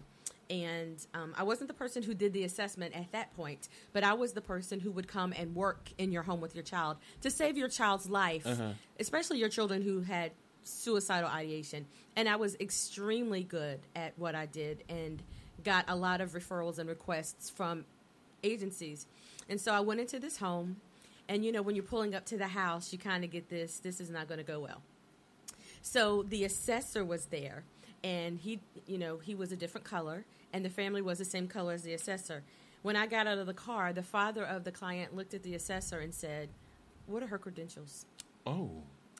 And the young man looked at the father and said, "If anybody can help save your daughter, it's Jody." And he listed my credentials. And it was so hard. I was going to say. It was so hard working with this young lady because the father questioned every single solitary thing I did, and he would call the office to make sure that I was doing what I was supposed to. He would never allow me to have a session with her by myself, and when he finally did, there were a lot of things that came out about the house, what was going on, and so obviously I had to report that. And when I did, he called my office and told them that he didn't want that colored girl coming back to his house working with his daughter anymore. And I get that a lot. And it can be a man, and I can be more educated than he is. In certain situations, it doesn't matter. They don't want me. They want him. Yeah. Wow. Oh, yeah. What about you, Coach? Oh, man. Let me list the ways. Okay. I was a soldier. I was an officer. And I've gone on funeral details where I am the only diversity on the team, but I'm in charge. And folks would ignore me and go to one of the privates as if they're in charge. It's happened, and we know this. As African American men, we have to prove our competence. Where other people have to prove their incompetence. And that happens in the military, happens in the civilian world. As a pastor, I was the keynote guy at a conference, and folks were not sure I knew what I was talking about, and I helped write the book. So it happens all the time, and the way I look at it, I always look at it this way: if they can't see the value in me, that's their loss. It doesn't cause me any heartache. It doesn't cause my feelings to get hurt. I love me some me, and I don't know you well enough to allow you not to love me. Exactly. Nikki, have you? Yes. Yeah. Yes. In corporate or doing what you're doing now? Corporate and what I do now.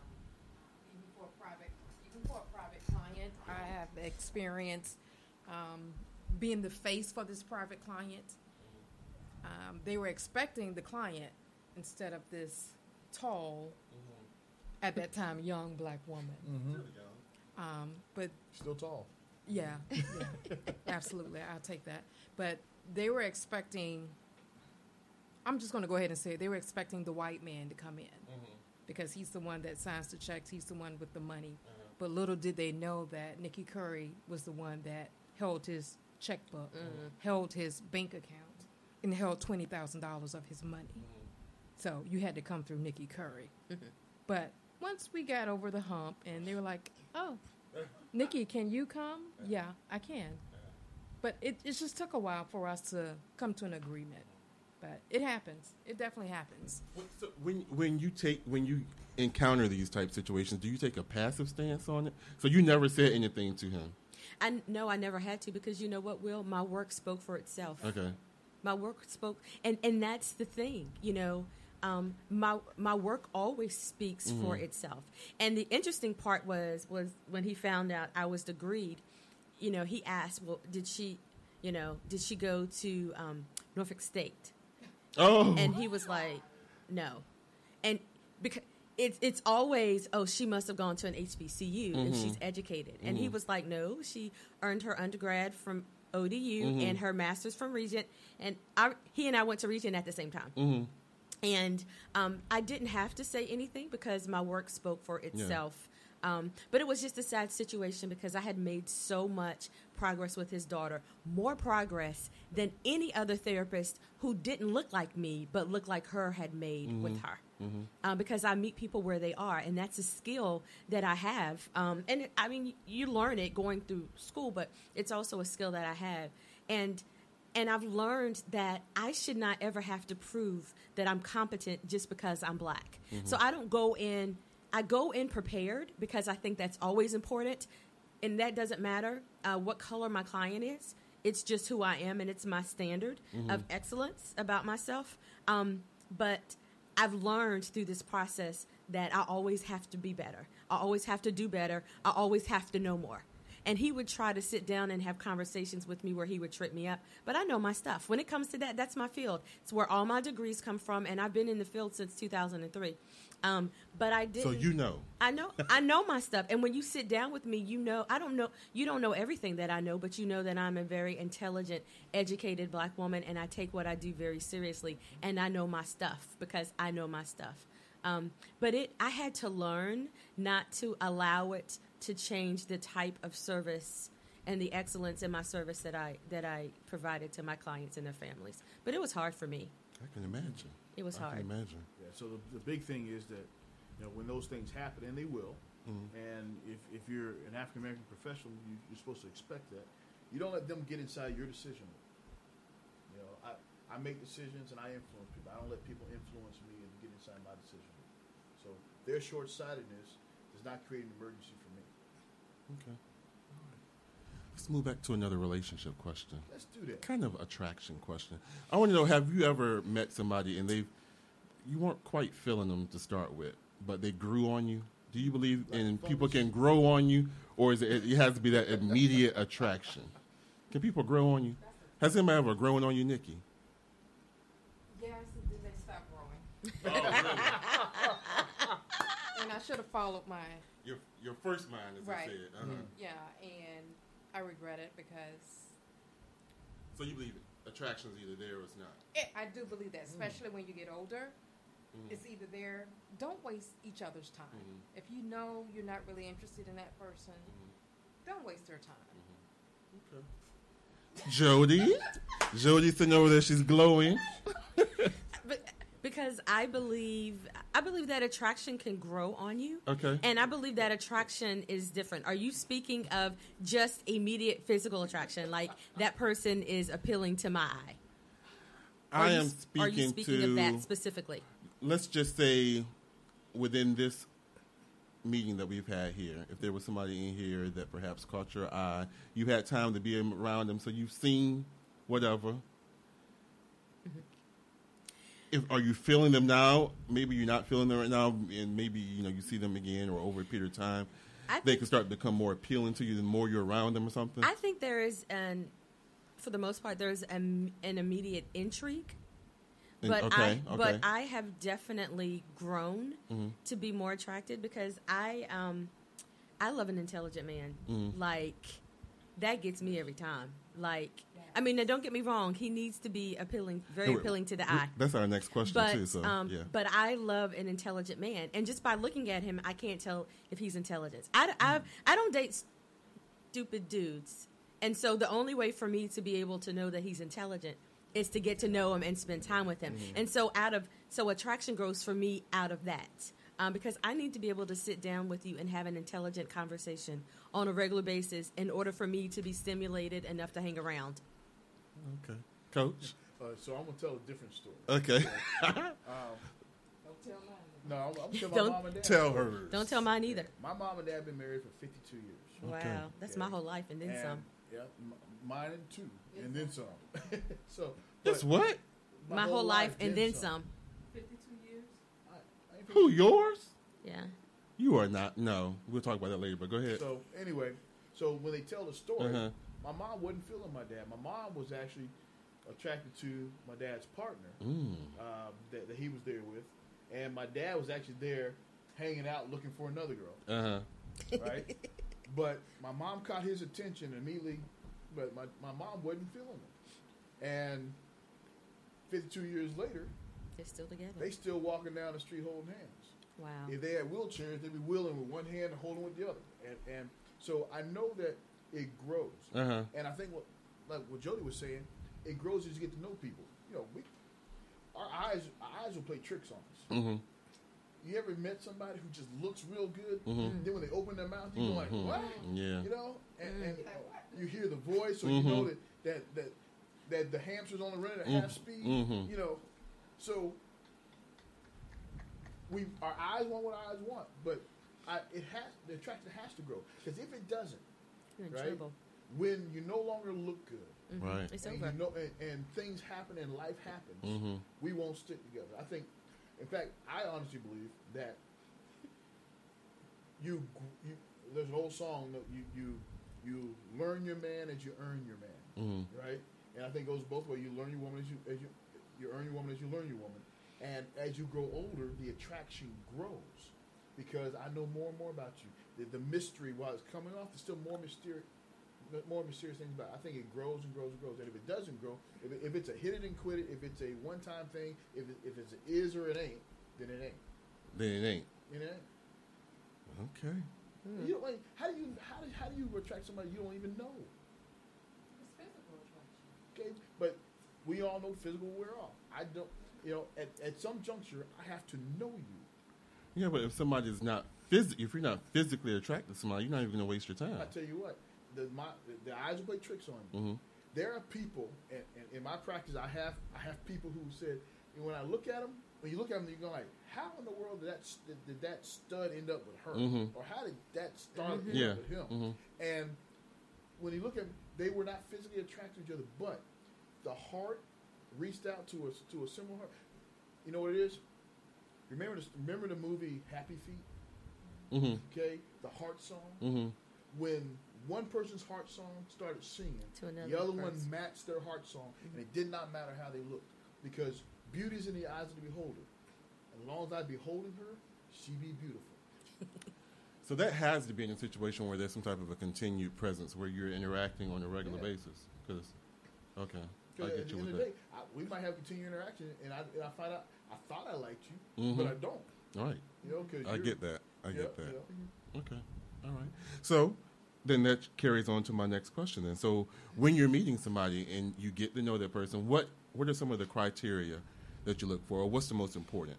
Do you look for compatibility, financial independence, brains, looks, or is there something else? I know you said you like an intelligent man. I love it. The brain is the sexiest organ on a man to me, and if that's not in full effect, it's hard.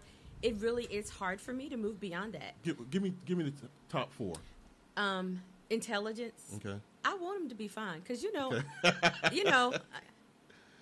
a pretty girl, and so I want some pretty babies, and I won't have to pray for them while they're in the room. Okay. So I would say compatibility, values are important, because sometimes you're going to look at this person and be like, I really don't like you today, but the love needs to last, and friendship. I want a man who's going to be my best friend, who I can be vulnerable and naked and unashamed with and share the deepest fears and insecurities of my heart. And he's not going to exploit them, but he's going to cover them, and he's going to protect them while I'm growing through them. There is this song called Insanity that I've heard, and it talks about sometimes as lovers, we break up, but it's always the friends who fight for the reunification and of the relationship. And I believe that friendship is absolutely important, because if you don't have that, then what happens, what happens when something goes down that you have to fight, you have to fight for? It's easier to fight with a friend than to fight with someone that you don't like. So I would say brains. I would say friendship and looks are next, and compatibility and values are important to me. All right. So first thing is, your heart has to be good toward me. So Your heart has to what? Be good toward me. I must be able to trust my heart in your hands. Right. Okay, so Be your safe place. yeah, you must be my safe place. That when I'm vulnerable, that you don't call me a punk. When I'm vulnerable, it has to be a safe place. Number two, for me, I want somebody who has a good relationship with God. Okay. Okay, because if nothing else fails, I can pray for go you. to Him, and He can square you away. Or He can square me away. But the idea that your heart's good toward me, you have a deep abiding relationship with God, and you are a good person. Whether you're smart, whether you got money, with all that stuff, that will come and go. But who you are exists. So as I'm looking at Know Our Us, you have to be able to bring to the table. One of the big things, and probably the fourth thing, is you must be able to have synergy with me. Okay, you're whole. I get that. You're whole. You come to me whole. I'm coming to you whole. So 100% of you and 100% of me should not equal 200%. It's 100%. It should equal 250%, 260%, because that extra is what we bring to each other that creates a whole new entity. Have you ever found that? Oh, yes, I have. Yeah. Yes, I have. Okay. Yes, I. And I met her. I was getting ready to question. And I met her, and she is DOC approved. Really? Okay. So I like I, her. I would say yes, I is. Okay. I like her. So, but when you find the one, okay, you know. You know when you lose the one too. I think You do. Yeah. And if you're fortunate enough, and God smiles on you, when you lose the one, 20 years later He'll bring the one back. Oh, they're older though. I don't want to lose. I don't have They're gonna be 21 older. years. No.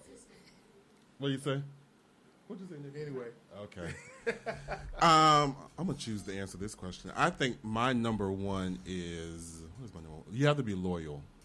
You have to really be loyal to me. And that's across the board. Yeah. You have to present well.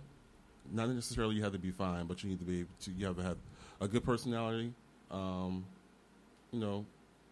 well across the board. Doesn't necessarily have to be your aesthetics. You don't have to be like fine as far as physically, but at least present neat and well. You have to be ambitious. You have to be beyond ambitious. You have to be super ambitious. Because I want our life, and I don't want anybody who's trying to mooch off that. I want somebody who's going to bring as much energy to as I do. And then you have to be a spiritual person. You don't have to be churchy or anything like that, but you have, like you said, you have to have a relationship with God. One thing that's important also is I have to be able to hear your voice. So that when you speak to me, when you find the one, that person can say things to you that people have been saying to you forever, And you get it. Finally get it. And you get it. You will get it. And you'll get it. Yep. And you'll want to get it. And that's the other thing for me, Will. I want a man who makes me want to be a better woman. I want a man who is so anointed for me that he makes me want to step up my game in every area of my life. And not be complacent and not settle and become comfortable, because I don't want a man who becomes comfortable. And the finances are important. When I was in my 20s, I would tell people the light gets cut off. That's a whole nother story. But now that I'm grown, no, sir. But I want to build that empire with you. You don't have to come to me with the empire fully established. I want to build it with you, because I think there's so many lessons in that fight together and in the daily struggle of building what it is you dream of having and having, and what it is I dream of having. But I need a man who can challenge me, because I'm a handful and I'm my daddy's baby girl, and I need a man who can say no and look at me and mean it and not let me get my way because I'm cute or because I asked him nicely. Yeah. Yeah. Absolutely, and I think in the movie, As Good as It Gets, Jack Nicholson says that line. Because when she says, "You're not going to sleep with me, I'm not going to date you, why do you keep bothering me?" He says, "Because when I'm with you, you make me want to be a better man." That's it. And one of the things we talk about on the rules is that's how you know you found the one. When she makes you want to be a better man, or when he makes you want to be a better woman in all aspects of your life. Jody, I think you hit it right on the head. Because without that, nothing else matters. And that's so important to me. That a man who can help me become better. Yep. Not just for him and not just for our relationship, but even for myself. Yep. That is so important. That's so important to me. Yeah. Well, I want to see, because I've been trying to get this one married off. Nikki, what are the top 4 things I need to look for? Yeah, let us know. Let us know, Nikki. Oh my God! Because we love you and you're a good woman. Yeah, oh, you guys hit. And I got prospects for you. I mean, you guys actually hit everything on the head. Everything that you said, that's what I think. But allow me to add one component. I would love a man with warmth that makes me smile on the inside. Makes your heart sing. Yes. And if he can make me smile on the inside just by showing up, he's got you. He has me. I mean, he has me. And the thing is, while he's making me smile on the inside, he needs to have a little edge with him, because I'm not your cookie cutter kind of girl. Okay? You got to have a little edge with you. You got to have something about you that make me go, So you like him in a suit, but with a little bit of thug? Exactly. Because that's how I like him. Actually, that's exactly what it is. Ever since I was 16 years old, a man with a shirt and tie on, a professional man, a businessman, a man with power. And influence. You have to have something, a personal power, or you have to have something that you are respected, loved, and you actually make an impact. That's attractive to me. So let me ask a question. Oh, Lord. You said something. I need y'all to pray for me. I saw this, and when I first saw it, it struck me as odd. But then when I talk to women, they say absolutely. So I saw a video where it was over in England, I think, and these women were talking. And this one woman said, "I want a guy who can tell me no, and I listen." Oh, yeah. Oh, yeah. Oh, yeah. Because you know what? Because when the storms of life are raging, he's the type of man who's going to take charge, and he's going to cover you. And you will be able to trust that he's going to cover you. And there may be a piece that you play in that covering, but he's going to cover you and protect you. But that's how you know, because he can say, no, not today, not that, not right now. Exactly. And you know that he's saying it because it's good for you, because that's the best decision for you and where he's trying to take you. And then allow me to add, Jody, as the 2 women in this group, and if he's not able to do that, we will run all over him. Strong women, Gladly, happily, we will run over him, cheat on him, whatever. I'm not saying, I'm just saying. But right, because some happens. women will. It's true. Because some women will. Because that's what we really want. Because every woman wants to feel safe, secure, and protected. Tell me no. So what's the borderline between being deemed controlling? Is when he doesn't hear your voice. See, here's my thing. So there are going to be absolutely things that he should be in charge of, because he's much wiser. He has more experience, and that's his area of expertise. And then there should be some things that he knows, you know what, this is something she's good at. This is where she's gifted. This is where she's graced. Let me listen to her, and let me take this into account before we make a decision, or before I make a decision. Because he's going to have to be the head of my household. Before he makes a decision, but he's willing to listen to my voice, and he listens to me as a balancing. He balances out for me, because let's face it, we love you all, but you all don't see a whole bunch of stuff. You miss it sometimes. Can you say that again? Always when it comes to other women. But you miss things, and so that's why God said, "I'm creating a suitable helpmate," because He knew that you all were going to need somebody to be your eyes and ears. And so that is absolutely important. See, and what's important about that is that when even on the show with clients, trying to help guys understand there's a difference between being abusive and being firm. Oh, absolutely. And the idea is that she will always respect the man who will tell her no, provided that she knows he will only tell her no when he has to. When he has to. Not because he can. Not because he can. But because he must. Because he must. And she trusted him. Mm-hmm. So that's so very important. It is absolutely so very important. Okay. We're going to take a quick. We've been talking a while. We're going to take a quick commercial break, and we're going to come up with some closing questions. Okay. Okay. All right. So you're listening to Let's Face It. We'll be right back. You've been listening to Let's Face It with Will Strayhorn and friends. We'll be right back. Have you seen Dr. Roberts about that sore in your mouth? Nah, No, I'm sure it'll go away. Okay. But it's been weeks. It could be oral cancer. Mouth cancer? Yeah, I read that it's more common in African American men than in any other group. All right. I'll make an appointment. Do you have a tough guy in your house? Make sure he sees a doctor or dentist if he has a sore in his mouth that lasts more than 2 weeks. If it is oral cancer, it can be treated more successfully if it's caught early. A message from the U.S. Department of Health and Human Services National Institutes of Health. Battles aren't won solely on the field. That's a common misconception. Battles are won within.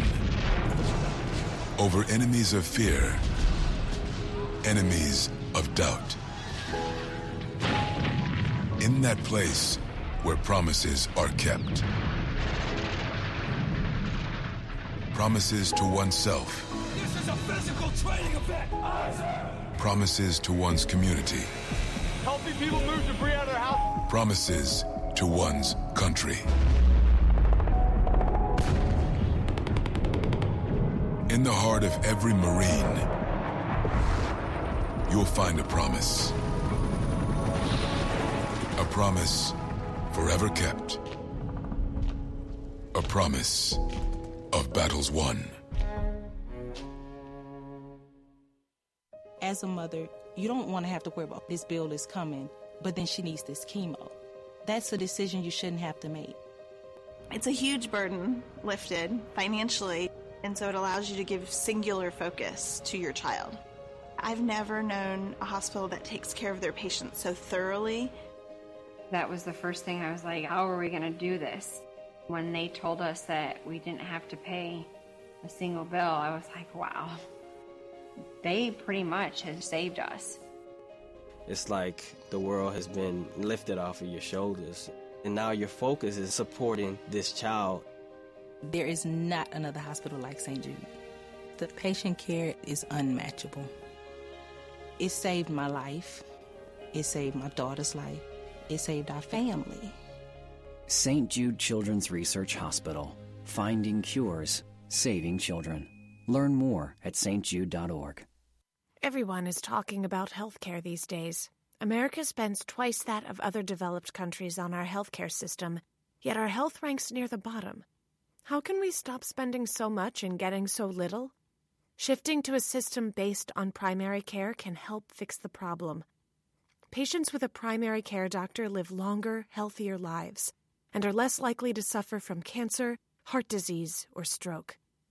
Primary care that is comprehensive and coordinated also saves money. Patients who have a primary care doctor spend 30% less on health care than patients who don't. States with a high number of primary care doctors have lower health care costs and higher quality care. Primary care can help make America healthy again. To learn more about the benefits of primary care, visit www.healthisprimary.org. This message is brought to you by America's Family Physicians. You're now listening to Let's Face It with Will Strayhorn and friends. Now back to the show. Welcome back to Let's Face It. We're in the studio with the American Migraine Foundation. It's an app. That's okay. We're in the studio with Jody Slaughter and Coach Ellis Crum and Miss Nikki Curry, who's on the... Nikki Curry. She's still learning. God bless her. I think she did well tonight. She did good. She did good. Now, she did good. I'm watching. In the words of the old preacher, she done good. She done good. She done good. Okay, so we haven't had an intimate expressions part of the show in a while, a couple of weeks. That's basically when I interview you guys, just to get into your head. I'm going to do a speed round, but it's going to be last. But I want to ask each of you a question that's going to cause you to think. Both of you guys are highly intelligent, so it should be a breeze. She's more intelligent than me. Well, true. No, see. Oh. Okay. So, Coach, I'm going to ask you this question. It's not going to be the same question. Okay. So, Coach, on a road trip with any person, dead or alive, Who would you want to travel with and why?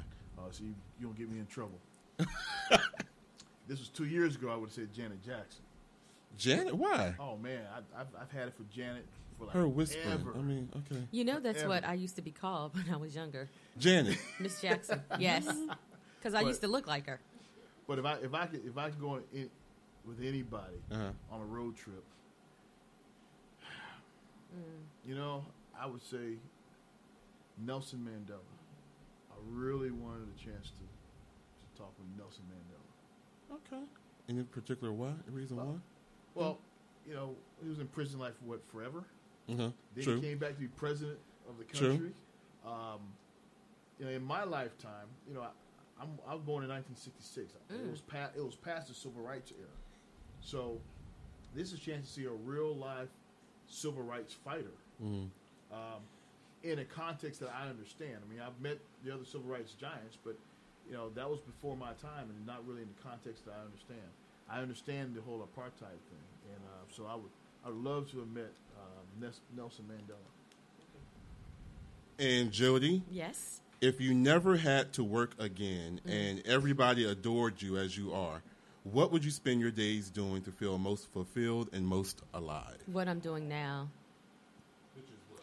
So I'm a coach and a consultant, even though I don't call myself that anymore. I say I'm a lifestyle architect.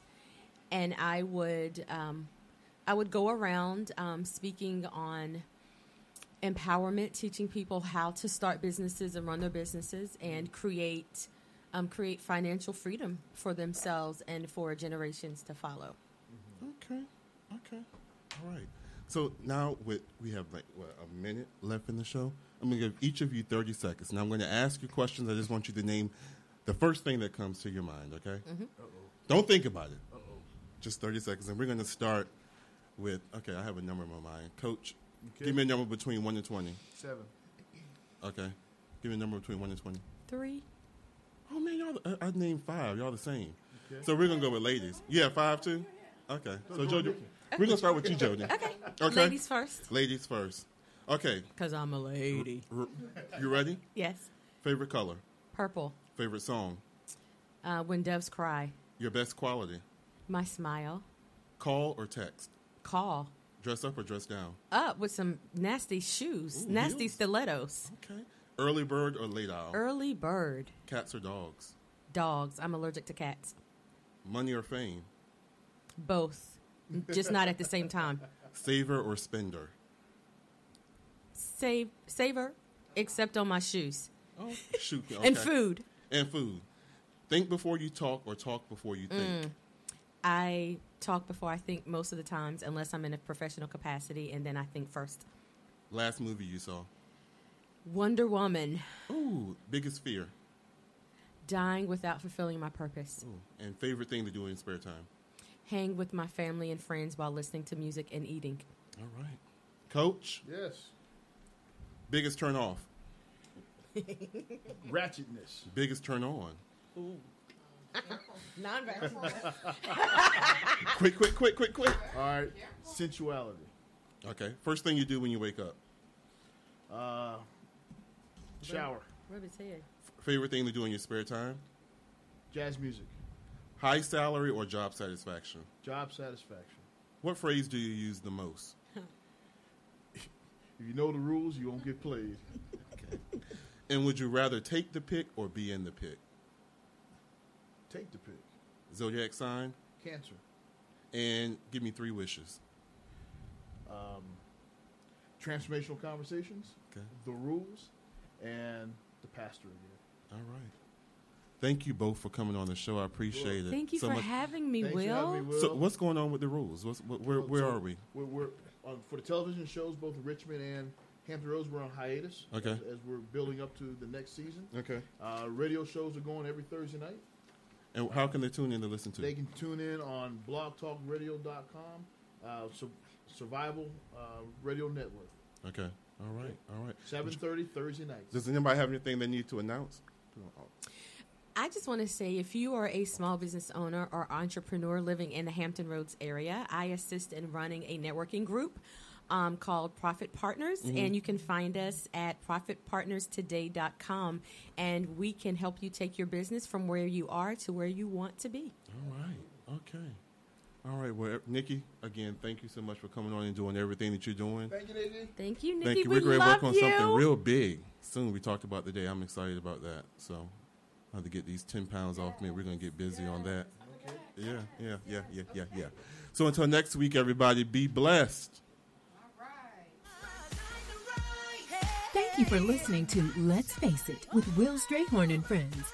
Please be sure to visit us on the web at letsfaceitradio.com and at Let's Face It Radio on Facebook for the latest in show information and exciting, innovating ways that you can be a part of the show. So tune in next week, same place, same time, for real people, real topics, real talk. Let's face it.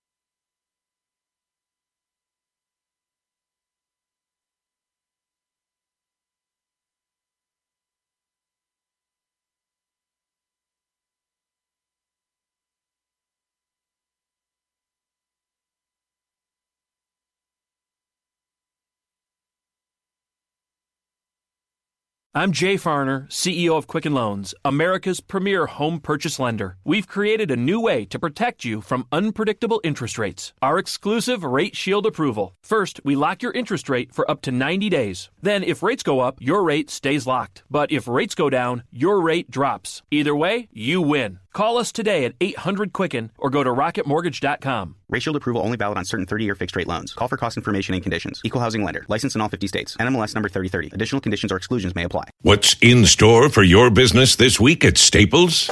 Cases and cases of confidence. Staples can help give you the confidence that your business is ready for the year ahead with all the supplies you need. Like paper. And right now, when you buy a 10-ream case of Staples multi-purpose paper, you get one free. So you can be confident you're ready for whatever business comes your way. Buy one case of Staples multi-purpose paper, get one free. Now at Staples, where there's a whole lot in store. In store only, limit 10, valid through 1/5/19.